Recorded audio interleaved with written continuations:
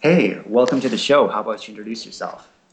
Hi, my name's Jeremy Bernstein. I'm a freelance writer and game designer working in both film and television industry, as well as obviously the game industry in a variety of different projects, from AAA titles to much more independent and serious fare.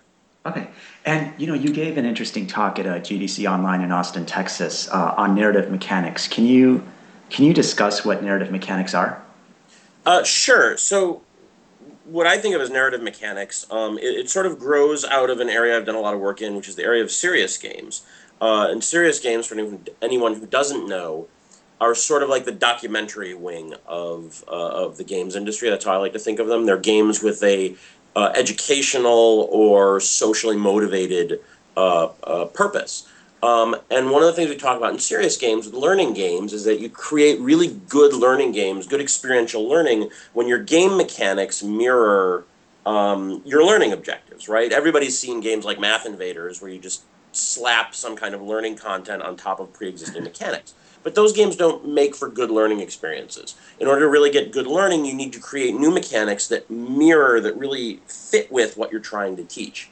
So this is a considered a best practice in making serious games. And that sort of reasoning got me thinking about entertainment games and the ways that entertainment games create emotion. And usually we sort of rely on the trappings of Hollywood, on dialogue, on scenes, on cutscenes, and so on and so forth. But what this got me thinking is sort of, if we can use emotions, if mechanics can mirror a learning objective, right? Yeah. What if we create mechanics that mirror an emotional experience, and therefore create emotion not through the story, not through the scenes and the dialogue and all that stuff, but trying to create emotion through the mechanics themselves. And so that's what I call narrative mechanics, and I think is a really interesting technique of using of telling stories, I guess, really in games. Yeah. And can you give an example then of a game that uses this mechanism of narrative mechanics, or how narrative mechanics would be applied to a specific game, so the audience can have a clearer sense of how this would be used? Sure. So my personal favorite example, I talk about it for like 20 minutes in my talk, is it's actually the Battlestar Galactica board game, which is based on the television series, which anyone who's seen the show knows is a very heavy, very emotional experience. And the mechanics of this game are just, built pretty much across the board to replicate that emotional experience. I'm not going to go on for 20 minutes about that here, Yeah. but I highly recommend the game. It's a lot of fun in a sort of soul crushing way, much like the television series.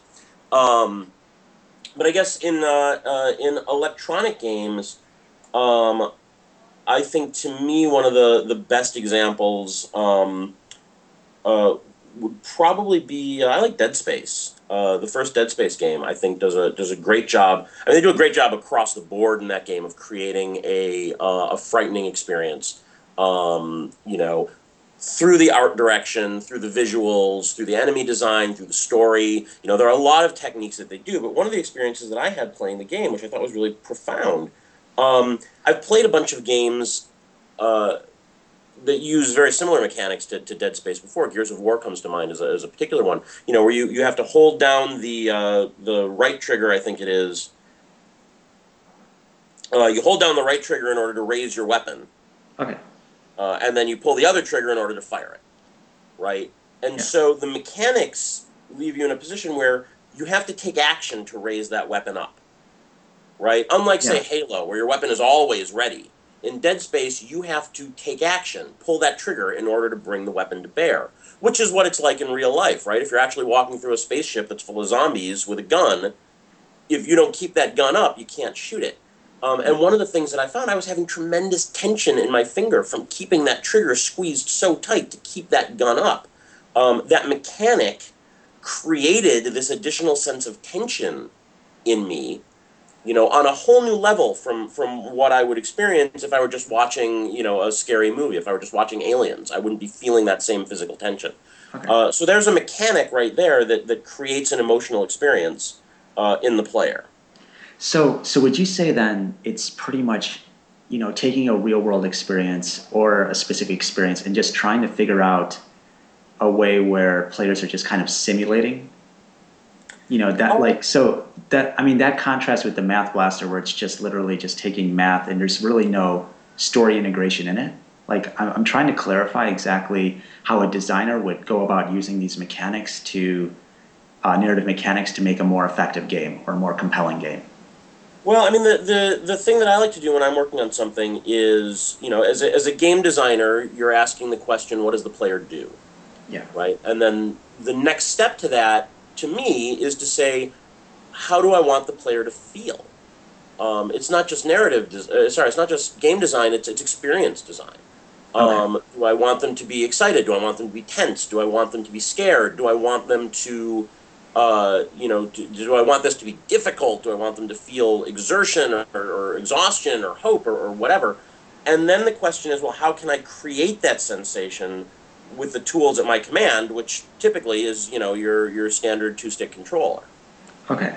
And and then so a designer would say maybe at certain parts of the game, how do they want to convey a certain emotion or an experience, and then that's when they would apply these. And then they would figure out how they can do that using these narrative mechanics. Yeah, I mean, the first question is, what's the sensation I'm trying to evoke? And the next question is, how do I go about doing that? Okay. Um, Now you mentioned controllers, but what about, how does this relate to, building like multiplayer? I mean, are there certain emotions or certain feelings or experiences that you can only get by, doing multiplayer design or other kind of, not really like controller based type of, or something that transcends more than a controller? I mean, is that something that you've explored yet, or is that still evolving in your current understanding of narrative mechanics? well, there's a couple of elements to this, right? First off, there's the whole motion control revolution, right? And I Yeah. think that, to me, the reason why Wii Sports has remained as popular a game as it has since the launch of the Wii, is because it makes you feel like you're playing tennis. It makes you feel like you're bowling. It gives you that exertion, that sense of emotion. That when I mean, I've seen people dive across the living room in order to try and hit a virtual tennis ball. Yeah. With the Wii. And that's the fun of it, right? Is not only doing it but watching other people do it. It recreates that sensation. So I think that motion control adds a whole new dimension to this kind of thing. Like, right, Rock Band is a great example, right? Rock Band is Okay. awesome playing the little guitar thing, right? If you were just pressing the, A, B, X, Y buttons on a standard Xbox controller to play Rock Band, it would be lame. Yeah. So there's some element to to the motion control, to the replication of real actions that makes them that much more fun. So that's sort of one element to it. And I'm still waiting to see what happens with Move, what happens with Kinect. How is this really going to change the face of how we make games? Is it going to change the face of how we make games, or are they going to basically remain sort of toys for casual players? And most of the serious gaming is going to stick on the dual sticks. I don't know. Okay. The other element we're talking about multiplayer. I mean, I don't know what is and what isn't possible. I know what people have done. I know what works for me, and mileage always varies on a lot of these things. Yeah. Um, um, So, I mean, so I this is, oh, go ahead. Go ahead. well, I think that multiplayer has a lot of opportunities to create some very intense emotional experiences. Um, because of the fact that you're actually interacting with other people. I mean, multiplayer Left 4 Dead is vastly superior, I think, to single player.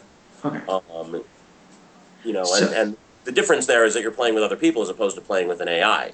And Left 4 Dead actually has some great narrative mechanics in it. I love the enemy design in Left 4 Dead. It's the whole game is designed to make you feel independent or interdependent. Excuse me. So that's a great example. And in multiplayer, it just becomes very much enhanced because you're actually relying on people. You're not relying on the system to save you when you get into trouble. okay. So a game designer should first ask what's the experience they're trying to communicate, what's the experience or the emotion, and then they figure out, visuals, mechanics, and it's interesting because you brought up Rock Band, so even maybe the controller itself. it's just communicating part of that experience? Like, I mean, I think that one of the places that games fall down, and I think Hollywood is much better at it than the games industry is so far, is creating a cohesive emotional whole. yeah, Most of the time, we focus on creating a cohesive gameplay whole, right? Art is focused on it's focused on sort of level design. Which way do I go? And can I see all the things that are important? Does it stand out just enough that it sort of catches the eye, but not so much that it's obvious? And all that sort of stuff. yeah, And that's all good. Don't get me wrong. That's all very important. But you don't, I think, get as much of everybody from the game designers to the art directors to the writers, who usually aren't even involved in the process early on. You don't get everybody talking about the emotional experience okay, in the same way. At least not often. It happens, okay. but it doesn't happen often enough. And in the examples you gave in the talk, it was mainly mechanics that kind of convey somewhat negative emotions, like helplessness or fear, stuff like that. And then I think you mentioned that some other people brought up some other interesting types of mechanics that can communicate more positive emotions. Have you explored that since the talk? Some of the things you mentioned were building mechanics, or I mean, are there any other explorations on ways to reach positive emotions versus the negative emotions that you mentioned in the talk? I'm sure there are. I haven't had a chance to explore too many of them. I mean, Minecraft has really taken off Yeah, since then, and I think there's an interesting one. Part of the problem is you look at most multiplayer games are still about either shooting your friend in the face, um, which is fine. I mean, in a game, sure. um, that or I'm going to get reamed for the statement because it's ridiculous, but it's most multiplayer games out there are either shooting people in the face, or they're like Facebook games, which aren't really interactive games at all.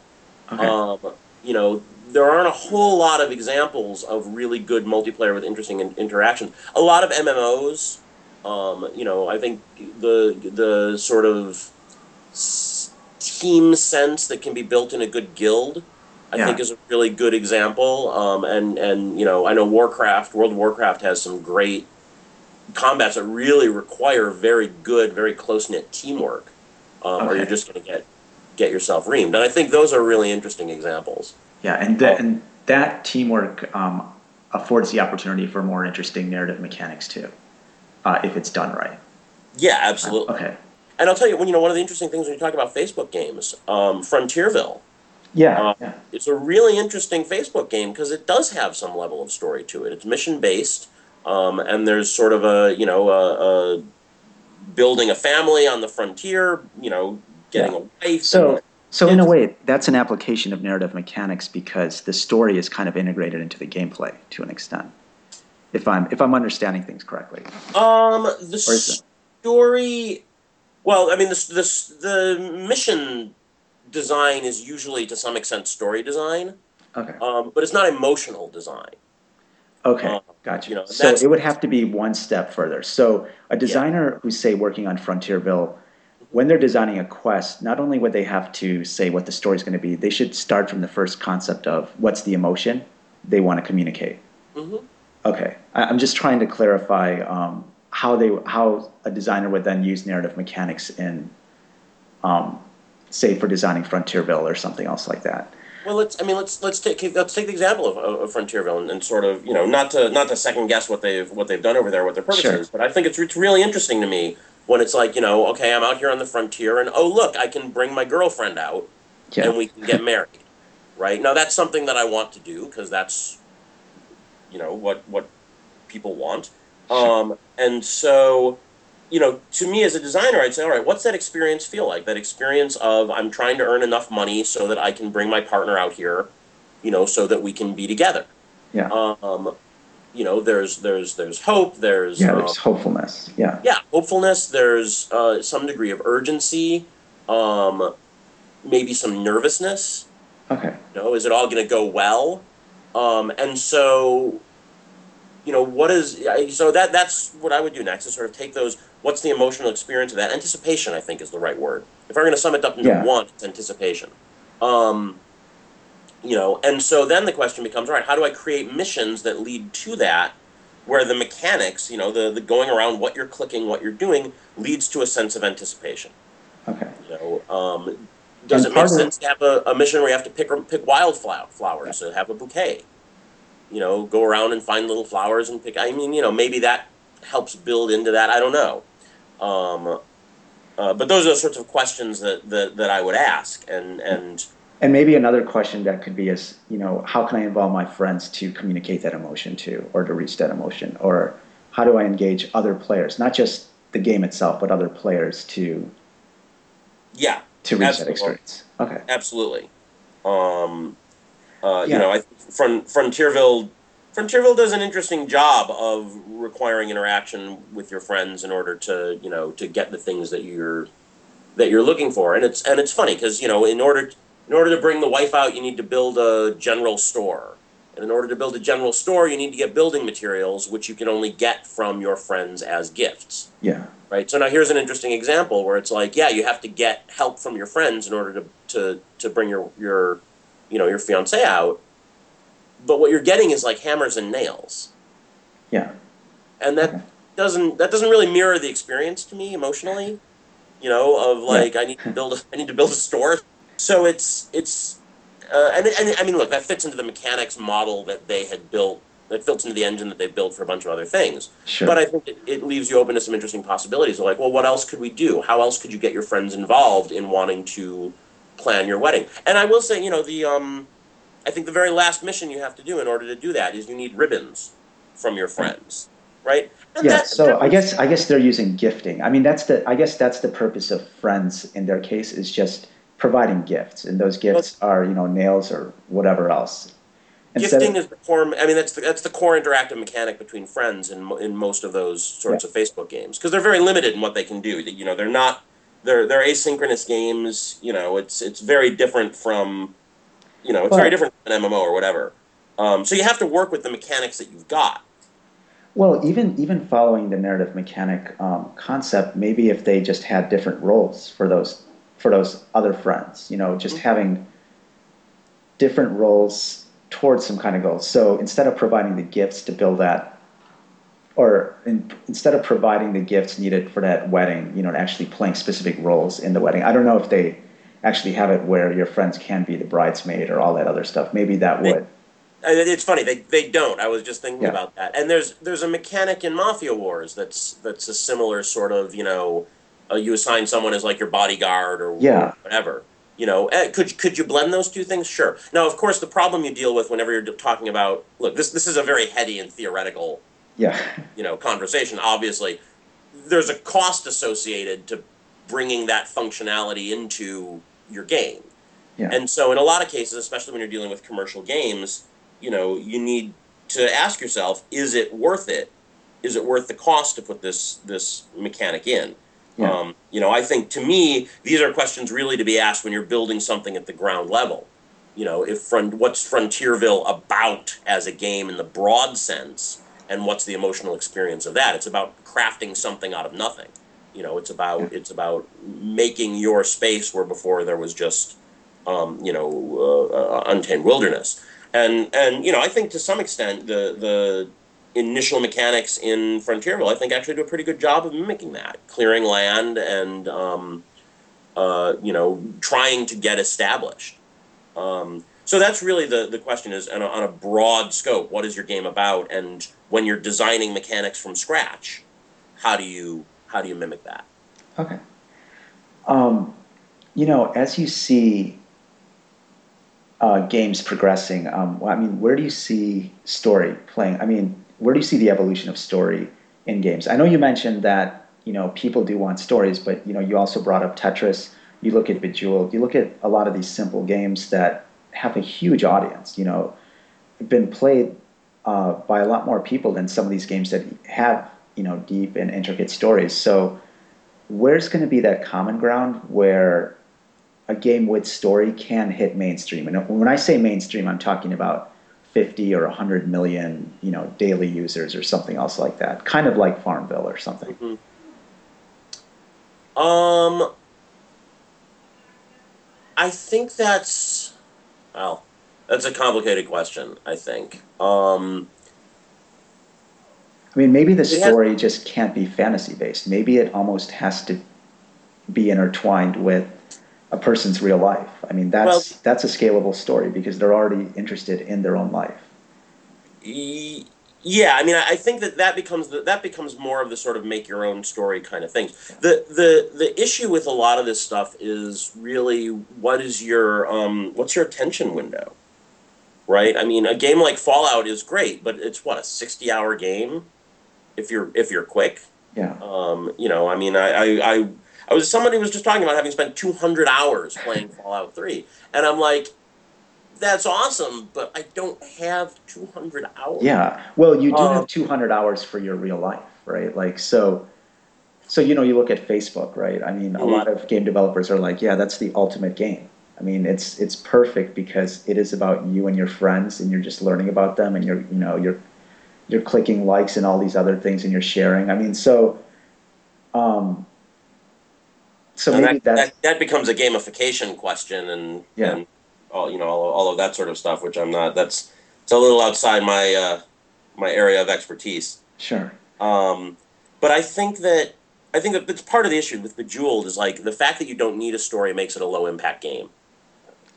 You come in, you go, you play for as long as you got, you get out, and so on and so forth. I think that part of the problem is that intricate narrative storytelling, as opposed to the sort of immersive storytelling that you get off of a Facebook or whatever, yeah, um, that requires a little bit more commitment.